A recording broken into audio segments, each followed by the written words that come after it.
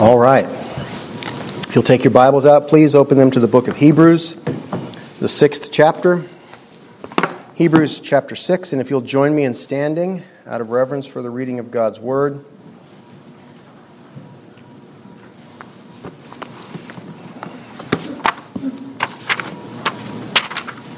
Hebrews chapter 6, and we're just going to read a couple of verses this morning, verses 7 and 8.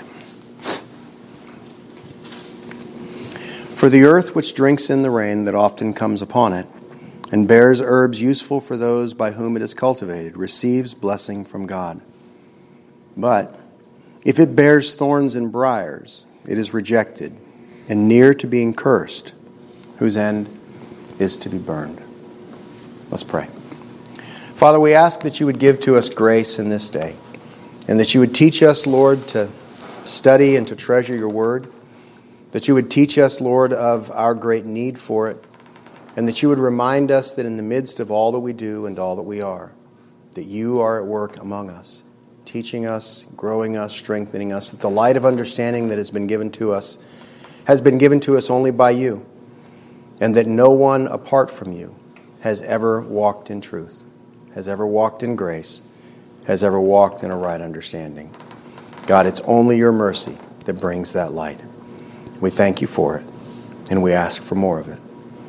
God, I pray that your word would speak through me this day, that you would take me out of the way, and that your unction would be upon the truth being presented.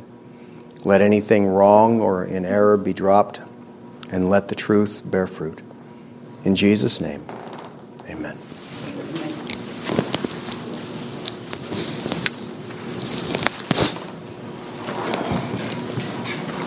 All right. So, the picture that the writer of Hebrews is giving us here is a picture of rain. And he's giving us a simile, an idea that is more about something besides rain, but it's helpful for us to have the context of what's being said. To the Hebrew who was addressed in this, when they speak of rain, they mean rain in the land of Israel. And the word here is metos, and it's a wetting shower, a soaking one, not a drowning one. And it falls on the earth. And in Israel, it fell often. In Deuteronomy chapter 11, God told them, "For the land which you are going to possess is not like the land of Egypt from which you have come, where you sowed your seed and watered it by foot, as a vegetable garden.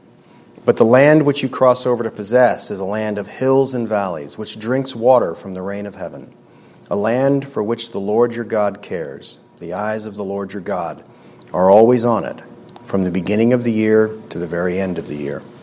Commonly, they received 2 seasons of rain. Jorah, which was the former rain, fell around planting time, and Malkosh, the latter rain, fell just prior to the harvest, so that the grain was filled out in full. And there were, of course, other timely showers in between, and the Scripture tells us that God would often chastise his people by withholding the rain.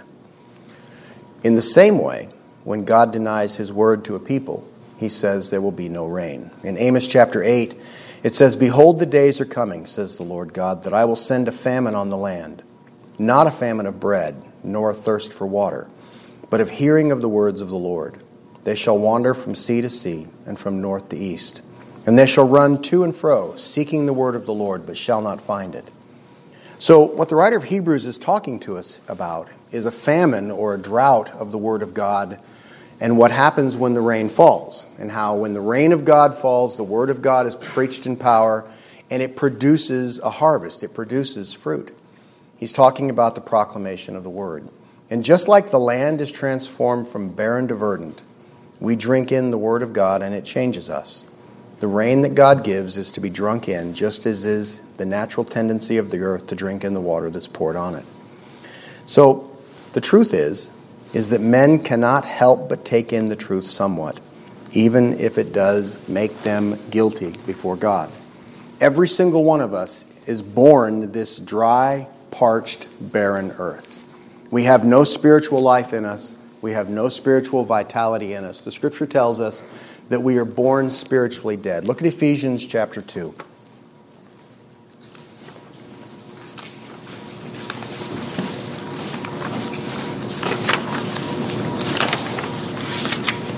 Ephesians chapter 2, starting at verse 1.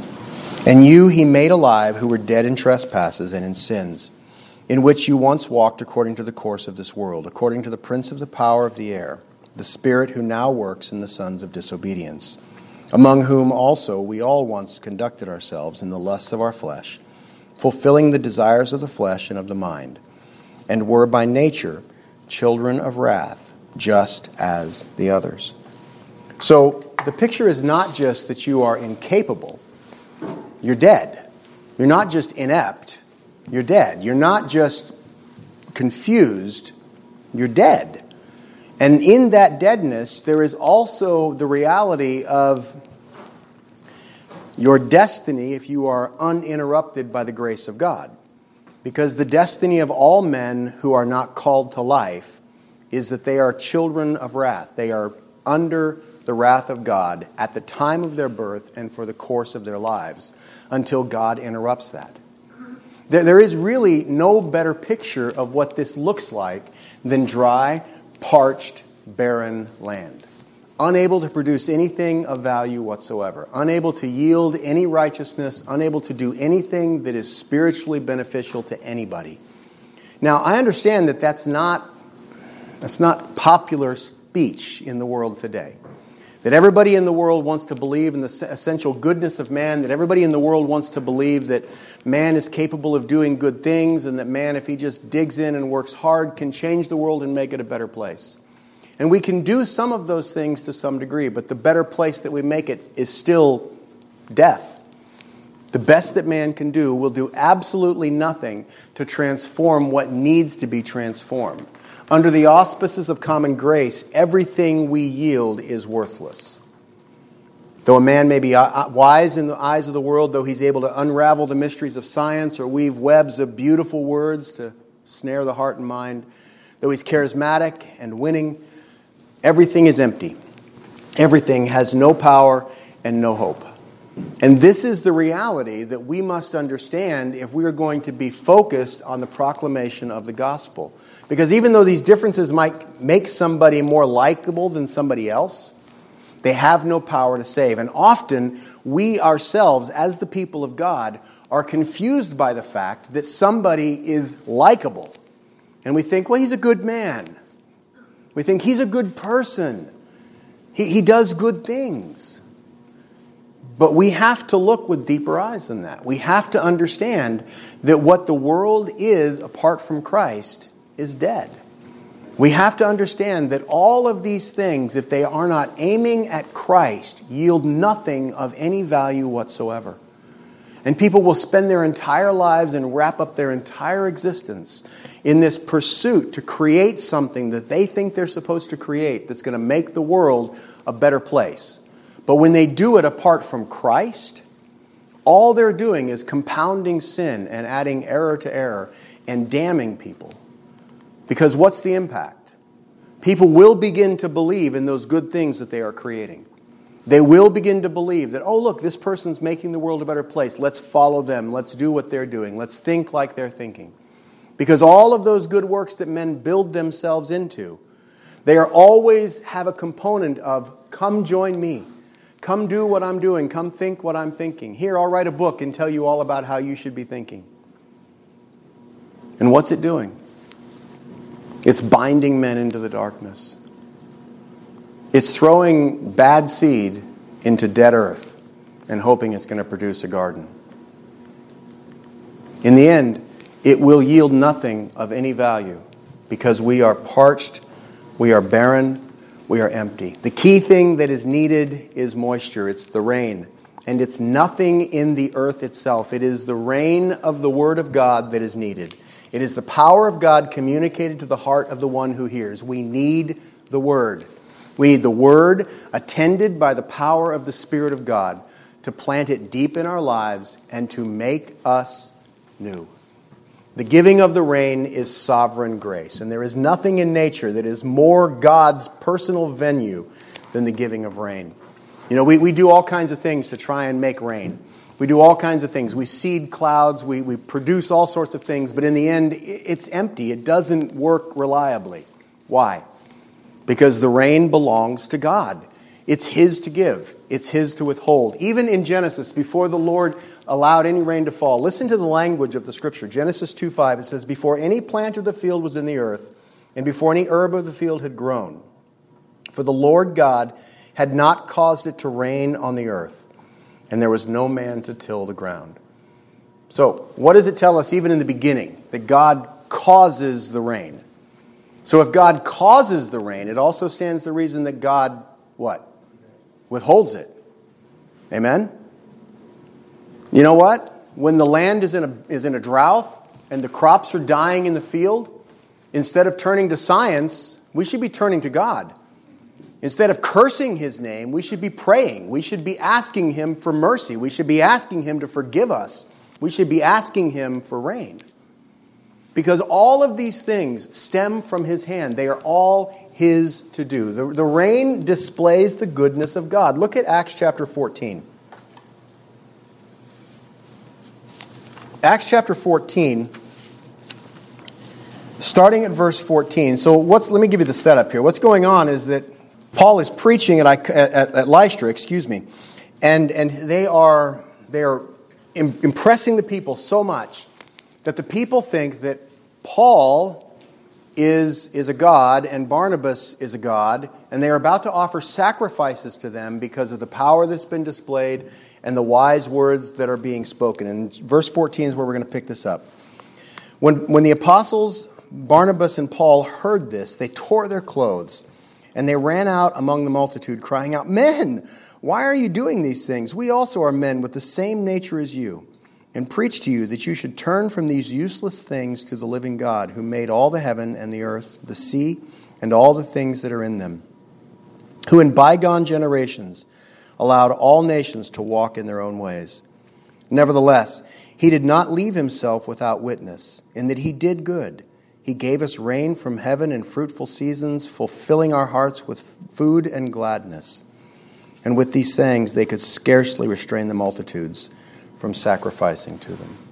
So Paul is telling them, look, don't honor us, honor God. And God has been showing you who He is. This is a common theme throughout Scripture.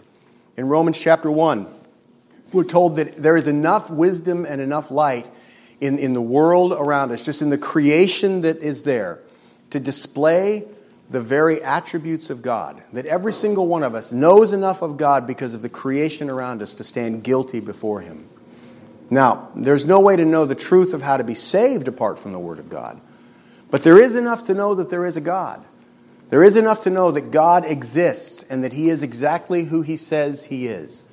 Matthew chapter 5, verse 45, Jesus says that you may be sons of your Father in heaven. He makes the sun rise on the evil and on the good, and He sends His rain on the just and the unjust. In the end, when God gives us rain, He reminds us that His power is the one that we rely on. It teaches us to fear Him. Jeremiah 5:24 says, "They do not say in their heart, 'Let us now fear the Lord our God, who gives rain, both the former and the latter in its season. He reserves for us the appointed weeks of harvest.'"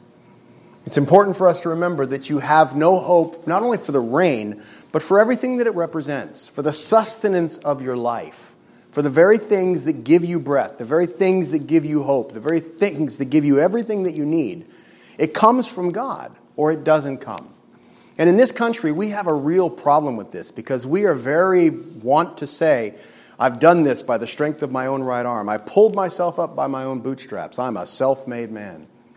We value those traits. It's part of our national identity, a man who is capable and who is talented and who has strength and who has determination and who has will. We honor that as a nation.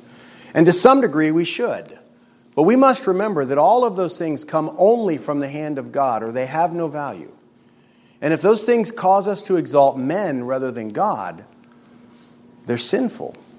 In fact, they're idolatrous. When we exalt man where God only should be exalted, it is sin unto us, because only God can bring these things to us. Listen to Jeremiah 14:22. "Are there any among the idols of the nations that can cause rain? Or can the heavens give showers? Are you not He, O Lord our God? Therefore, we will wait for you, since you have made all of these." You see, God gives rain where He will, and He withholds it where He will. Look at Amos chapter 4.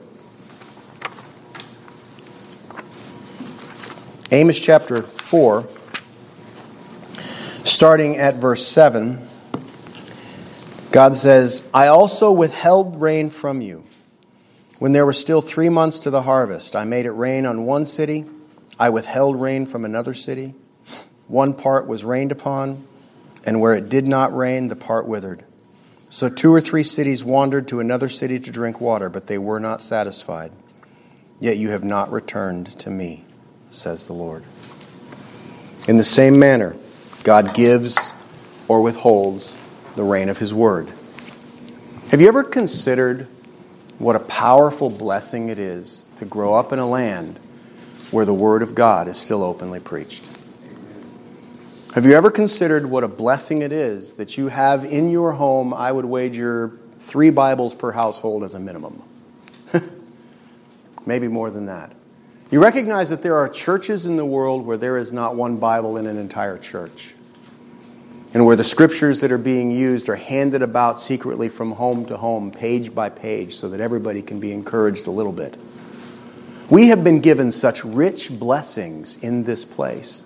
God has provided so powerfully for us, and instead of honoring him and worshiping him, as a nation, we have turned our back on him.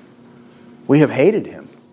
We have sought to cast him down from his place, and we have done everything in our power to destroy the memory of his name from among our people. And all of those actions, beloved, are taking place on our watch. It's our responsibility. We are the church of God in this age. And those decisions that are being made may not be being made by you, but they are happening under your eyes and under your nose. What are we doing about it? God calls us to be seeking his face, crying out for mercy for this land. He calls us to not only be actively involved in the process, but he calls us more than that to understand that the process is worthless apart from him. We must seek his face. We must cry out to him. We must collectively unite together in prayer ceaselessly and give him no rest until he sends the rain. Just imagine the entire land as this garden that is your responsibility to tend. And you stand out there and you have no water, and you have no hope for water unless God sends it. This is the picture. God sends the rain, and when he does, it yields fruit. Okay? That's how it happens. So since God sends the rain and it yields fruit, what's being withheld? The rain. It is our responsibility to be seeking his face, that he would do this work, that he would send what is needful, that he would cause his people to grow. We need the rain of the word, and he will send the rain of the word.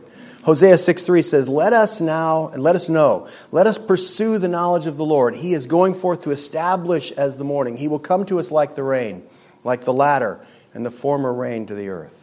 He gives the word of his Spirit. And he has given the word of his Spirit. When we open the Bible, we have the promise that God is teaching us, right? Why do you have the Bible in your hand?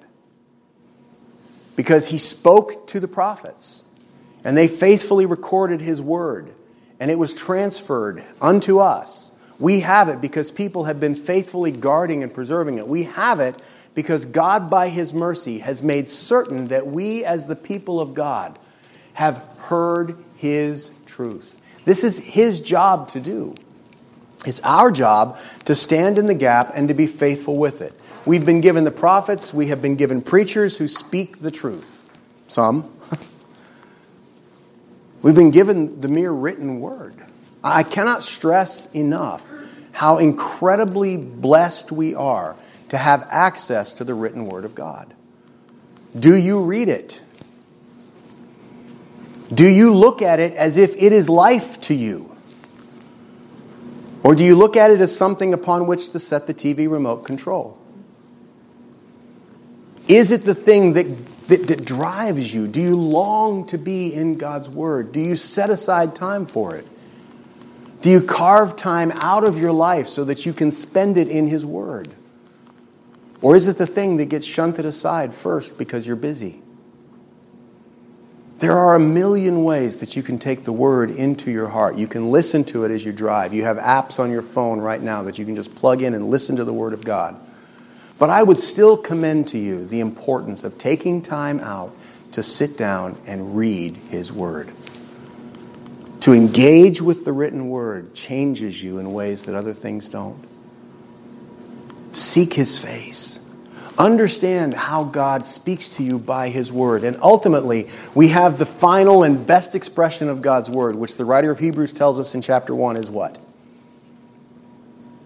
The person of Jesus Christ Himself. Jesus is the ultimate expression of God's Word to us. He is the final expression of God so that we might know who God is. You see, God has made it clear and made it possible that His Word be preached both in season and out of season. Believe it or not, as messed up as this land might be, God still has men who are faithfully preaching His truth. And He has them all over the place, in tiny little churches, speaking the truth of God to a handful of people. He's even got a few of them that are preaching the Word of God to a lot of people. But in the end, God remains faithful because He always preserves for Himself a people. He always preserves for Himself a remnant. Our calling is to engage in this process, to recognize the fact that as God sends His Word and sends the rain of His Word upon us, that we are given this opportunity to bear fruit. Seek His face. Cry out to Him to plant His truth in you. Cry out to Him to make His truth bear fruit. Cry out to Him that He might allow you to be fruitful in the effects that it has upon other people. Because when the rain falls, there will be effects. God's Word does not return to Him void. We have that promise. Every other method you want to name can return void. It can have absolutely no impact if God chooses that it would be so. But His Word will always accomplish the purpose for which He set it out. I don't know any other thing that you can look at and say, that's going to work 100% of the time. And yet we'll chase after every other thing that only works 5% of the time. What is it that God promises will always yield produce, will always yield works, will always yield the fruit that He intended? His Word. So let your conversations be liberally salted with His Word. Let your interactions with people be something that is always around the Word of God. Be always mindful of opportunities to inject truth into conversations. God's Word is the thing that helps us grow. It's the thing that binds us together. It has an intended purpose. What are those purposes? First of all, to save the elect. Understand that. It is given to us to call the saved, the elect unto God for salvation. God has a people that He has determined to save. Do you know who they are? I don't. He does. So how do you find them? Well, you go out and you speak the Word of God to people. Because faith comes by hearing, and hearing by the Word. And when you go forth proclaiming the gospel and speaking the truth of God's Word, what happens? The elect are drawn in. God uses that to draw people to Himself. Romans 9:11 says, "The children not yet being born, nor having done any good or evil, that the purpose of God according to election might stand, not of works, but of Him who calls." And Romans 11:7 says, "What then? Israel has not obtained what it seeks, but the elect have obtained it, and the rest were blinded." So God uses His Word to convert the lost, to draw people unto Himself. Romans 10 says, faith comes by hearing, and hearing by the Word of God. We tell people the truth of God. We proclaim the Word of God. We speak His Word in power. And what happens? Faith is granted unto them by Him. That's His work. That's His calling. That's His opportunity. That's His responsibility. He gives us His Word to convert. He gives us His Word to edify, to help us to grow. And He gives us His Word so that those who He is calling would be sanctified unto Himself. John 17:17, in His high priestly prayer, Jesus prays, "Sanctify them by your Word, for your Word is truth." When you approach the Word of God and ask God to give you mercy and grace so that you might understand and take it in, that process makes you holy. That process of engaging with the Word of God, when the Word of God presses on you and it pokes you in uncomfortable places, all of that is designed to shape you into the image of Christ. All of that is designed to make you conformed unto His likeness so that you are more holy, so that you are being sanctified by that interaction with God's Word. It's what He gives you His Word for, primarily after you've been saved. It corrects, it rebukes, it chastises, it makes you holy. It makes you more like Christ.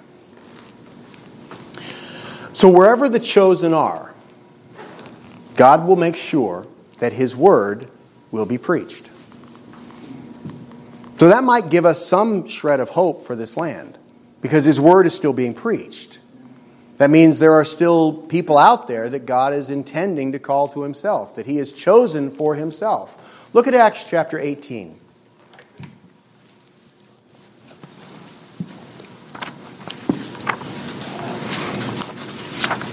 Acts chapter 18, starting at verse 9, it says this.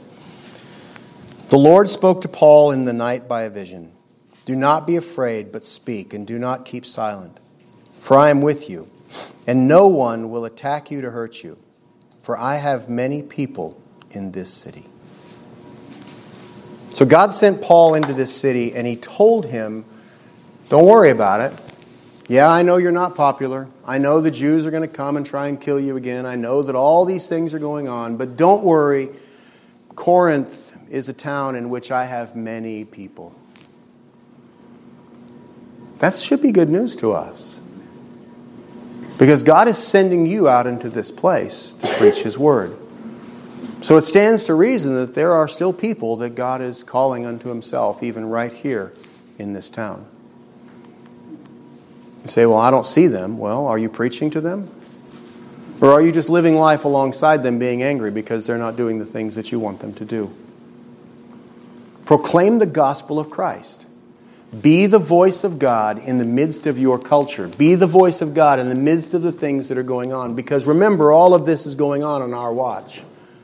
And if the truth is that we need God to change our hearts to love Him, we need God to change their hearts that they would be saved. The mechanism that God has set in place by which to do that is the faithful proclamation of the Word of God in the ears of the lost. And in this town, that's you. This town is our responsibility. These people are in our care. Proclaim to them the truth of the gospel. Speak the truth of God's Word. And do not allow other things to distract you from the main thing. Stay at it. Be very clear about who you are and what you are about. The purpose of God according to election must stand. And it must be the thing that shapes our thinking about our circumstances. Paul said this in 2 Timothy. Therefore I endure all things for the sake of the elect, that they may also obtain the salvation which is in Christ Jesus, which with eternal glory. There is a necessity according to the purpose of God. And even if there is only one person in an entire city, God will make certain that the Word is being preached. Look at Acts chapter 16. Acts 16, starting at verse 14.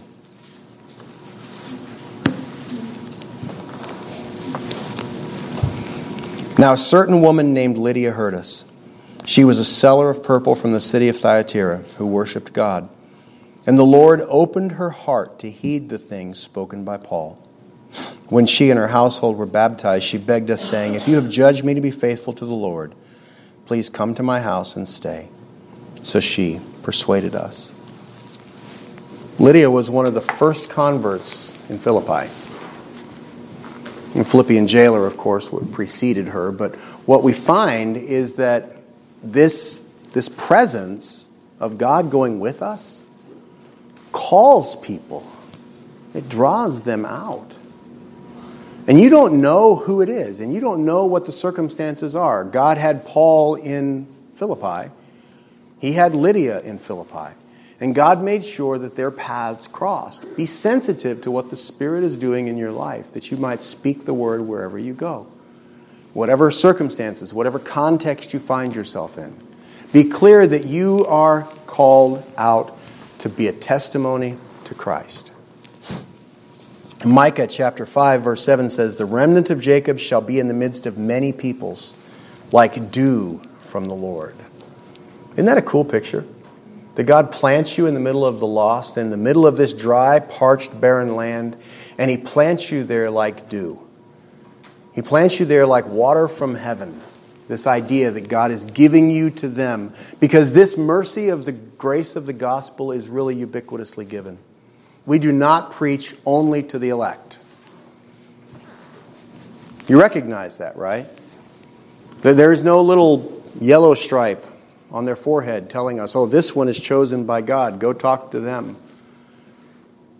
You'll speak to a lot of people who will hate you for the task. You'll have people that you know and love that when you start talking to them about the truth of God, they'll stop being your friends. They'll say mean things to you about God. They'll say mean things about you on Facebook. They'll make sure that people don't like you. Okay. If your calling in this life is to amass more friends than anybody else, then you might want to rethink that. Because that's not what you're about. What you're about is the gospel if you belong to Christ. In whatever circle you find yourself, in whatever sphere of influence God has placed you, you are called out for the sake of the gospel. You are called out because you are the merciful rain in the midst of a dry and parched land. You were once barren earth, but now you are the very dew from heaven, given so that God might water this land, given so that God might bring life unto this people. Acts chapter 2, verse 47 says, "Praising God and finding favor with all the people, the Lord added to the church daily those who were being saved." And Acts chapter 13, verse 48 says, "When the Gentiles heard this, they were glad, and they glorified the word of the Lord, and as many as had been appointed to eternal life believed." The people that God knew, the people that God chose, the people that God called unto Himself. You say, okay, that's fine. I want to see the lost one, and I want to do this. But sometimes I'll go a long time ministering and being faithful in the gospel and see no fruit whatsoever. What's the point? Well, does the gospel have other things that it does besides saving the elect? Absolutely it does. The Scripture tells us that the very first thing it does is it restrains sin. When the church is vocal about the truth, sin is not so much fun for the world to engage in. You recognize that primarily sin finds its strongest root in the silence of the church. When the church will not stand and speak for the truth, when the church will not say, no, this is wrong, and not for any reason other than God has said it is wrong. That's our job. That is our calling. We should not be afraid of being canceled on social media. We should not be afraid of being put out of the bounds of popular opinion. We should be willing to stand and say, God has said abortion is murder and it is wrong. And that's enough. And we should not ever compromise nor be complicit with anybody who wants to keep abortion around in any shape or form. Period. We should be completely unworried about saying that God has an opinion about gender and sex, and that homosexuality is an abomination in His sight, and that He in the beginning made two genders, male and female, and that's it. And He determines it by your DNA, not by anything else. That's not my opinion. That is the Word of God. Amen. That's our calling, to restrain sin, to speak the truth. Because when the church is silent, sin grows, but the church is also then complicit. And we need to be clear about that. And I have been present when people who ought to know better have said, please remember the world is watching. I don't care that the world is watching. I care that God is watching. And I am accountable to Him. And to Him alone. But here's the hint, guys. So are you.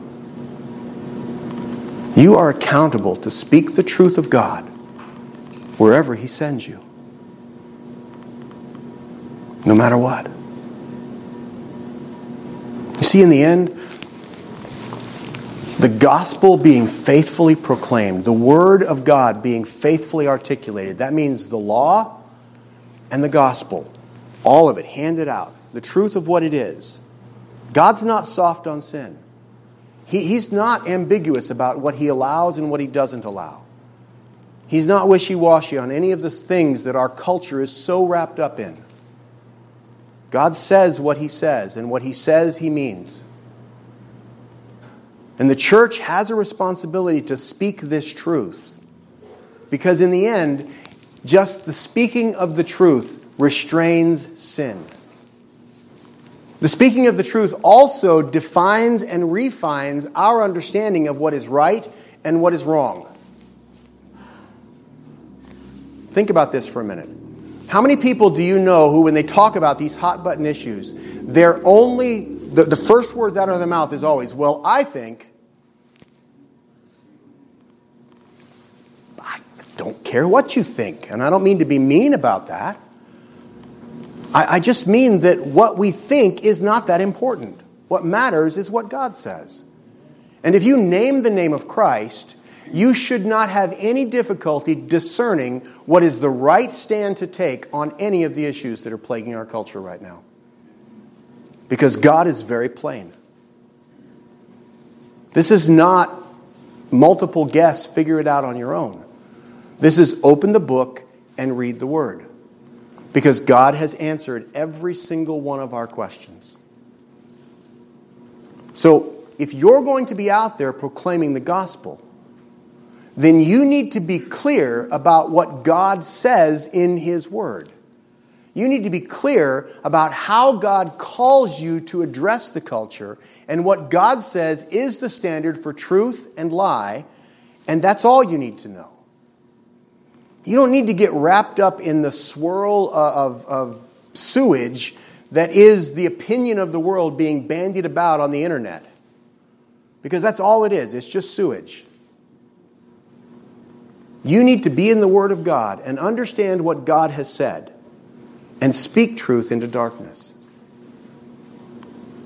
So knowing the gospel and proclaiming the gospel will help refine your understanding of what God says is right and what God says is wrong. Speaking the gospel will also relieve men's suffering. Say, how is that even possible? Because the number one thing that destroys people is guilt. You want to know what the impact is of a murder? Go talk to somebody in prison. Even the most hardened criminal can remember. They're never free of any of it. Am I right? That's correct. Mm-hmm. She works with them all the time. There it is. The ones who have been freed by the blood of Christ. There is peace. You want to alleviate suffering? Tell people how they can have peace with God. Not some imagined peace dreamt up by your ability to create magical, mystical tours, but by the fact that you can tell somebody how to come into the presence of the living God and know that you are clean and accepted. That's the power you have in the gospel. Because every single person lives with regret. And every single person lives with the guilt of their terrible decisions. If I had the ability to reach, as Tony pointed out at Dan's service, if I had the ability to reach into your darkest mind and show on the screen somewhere the week that you've had, everything, every thought you've ever thought, every word you said, every place you looked, everything you did, this room would be empty. Not a single person would want to endure that. We all understand what it is to be guilty. And anybody who says they're not guilty, they're deceiving themselves. And according to 1 John, the truth is not in them. We all sin. We all fail. And so we should have a great sympathy for that. And for those who are wrapped up in that guilt with no hope, we should be incredibly sympathetic to that and understand that we hold in our hands the power to release them. Preach the gospel. Proclaim to them the truth of who Christ is. Proclaim to them the reality that He died for our sin, that God made Him who knew no sin to become sin for us, so that we might become the righteousness of Christ in Him. Tell them that when God looks at you, He doesn't see your sin, but He sees His Son. Accepted in the beloved is how He defines you. They need to know this is true. But they're not going to know it if you're not telling them the gospel. You have the power to relieve men's sufferings. And you have the power to convict their conscience and to bring them to true justice. Believe it or not, justice is still a concept that most people want.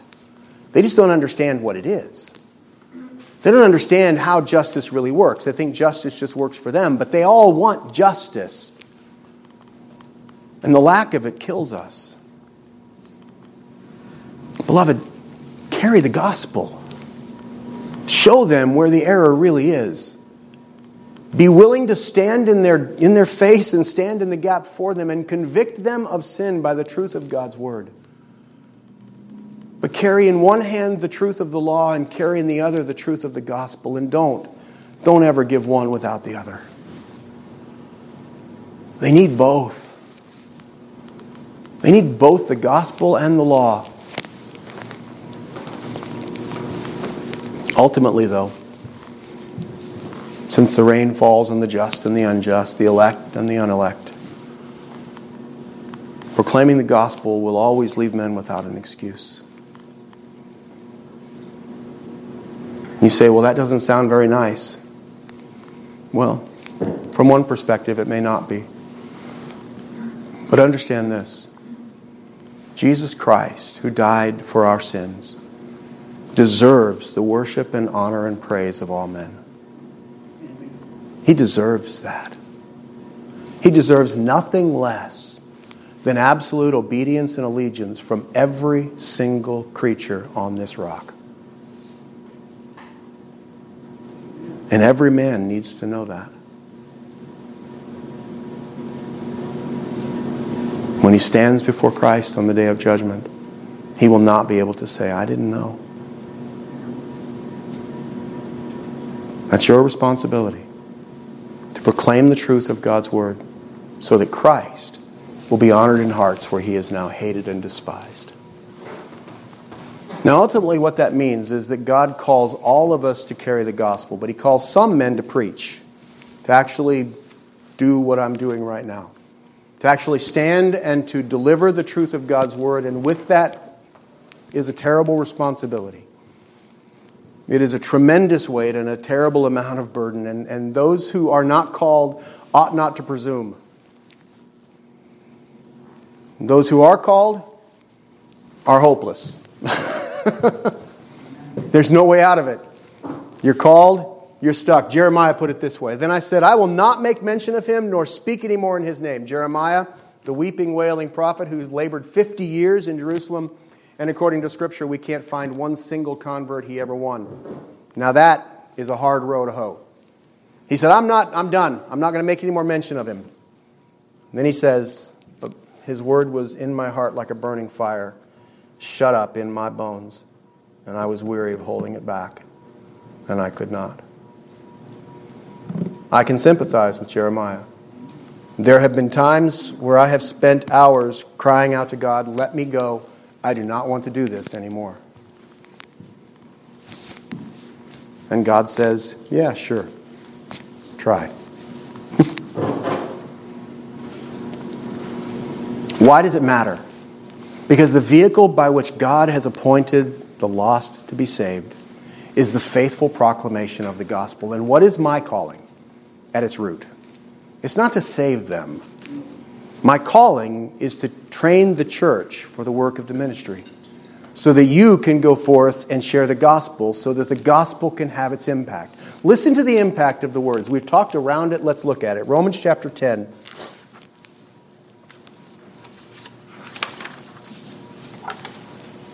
Romans chapter 10, starting at verse 13, it says this: "Whoever calls on the name of the Lord shall be saved. How then shall they call on him in whom they have not believed? And how shall they believe in him of whom they have not heard? And how shall they hear without a preacher? And how shall they preach unless they are sent? As it is written, how beautiful are the feet of those who preach the gospel of peace, who bring glad tidings of good things. But they have not all obeyed the gospel. For Isaiah says, Lord, who has believed our report? So then, faith comes by hearing, and hearing by the word of God." You see, God gives gifts. Ephesians 4 says he gave gifts to the captives and equips them for what he's doing. And what that means is that when you are being faithful to do what God has given you to do, the preaching of the word will be accompanied by power. His Spirit will be with you in the task that he appoints you to do. You're not out there alone doing this work. God doesn't just give you the book and say, okay, now go forth and do your best. He gives you his word and he gives you his Spirit, and he puts his Spirit inside of you so that as you go, he is with you. Remember what Jesus said about the Spirit when he first gave him. He said, he will bring to mind everything that I have said. You say, but I'm bad with words. I'm going to forget. I'm going to mess it up. I promise you, you will. But I also promise you that even in your worst effort, God's going to do more with an effort to give the gospel than your best effort at not. You follow that? He's going to be more faithful in your imperfect obedience than your perfect disobedience. He's going to win the world. And the vehicle by which he has determined to win the world is the faithful proclamation of the gospel by his people. So what that means is this, at the bottom of it all: when the gospel is faithfully proclaimed, the world will be changed. But what needs to happen? We need to be faithful. We need to be faithful in prayer. We need to be faithful in proclamation. We need to be faithful in the way that we live our lives. We need to aim ourselves at his truth with all that we are, both to live it and to obey it and to proclaim it. We need to seek his face for the mercy of his Spirit. We need to be crying out for revival. We need to be crying out for awakening. Beloved, the church needs to rise up and be the church. All the other things that fill up our lives, they're not the main thing. You can do them with the main thing. And I know many of you are. But you can't lose sight of what matters most. Preach the gospel. Let's pray. Father, we ask that you would give to us grace. We pray, Lord, that as we seek your face and obey you, that you would teach us to walk and to hear, to heed, and to trust. And God, I pray that your grace would be upon us as we go. That the mercy of Christ would be manifested unto us, God, and that the mercy of Christ would be manifested through us. Lord, help us to proclaim the gospel in a way that's winsome and powerful, but truthful. And let no one who knows us have any honest way in which they can say, I never heard that from you. Let us preach to them all. In Jesus' name I pray. Amen. Amen.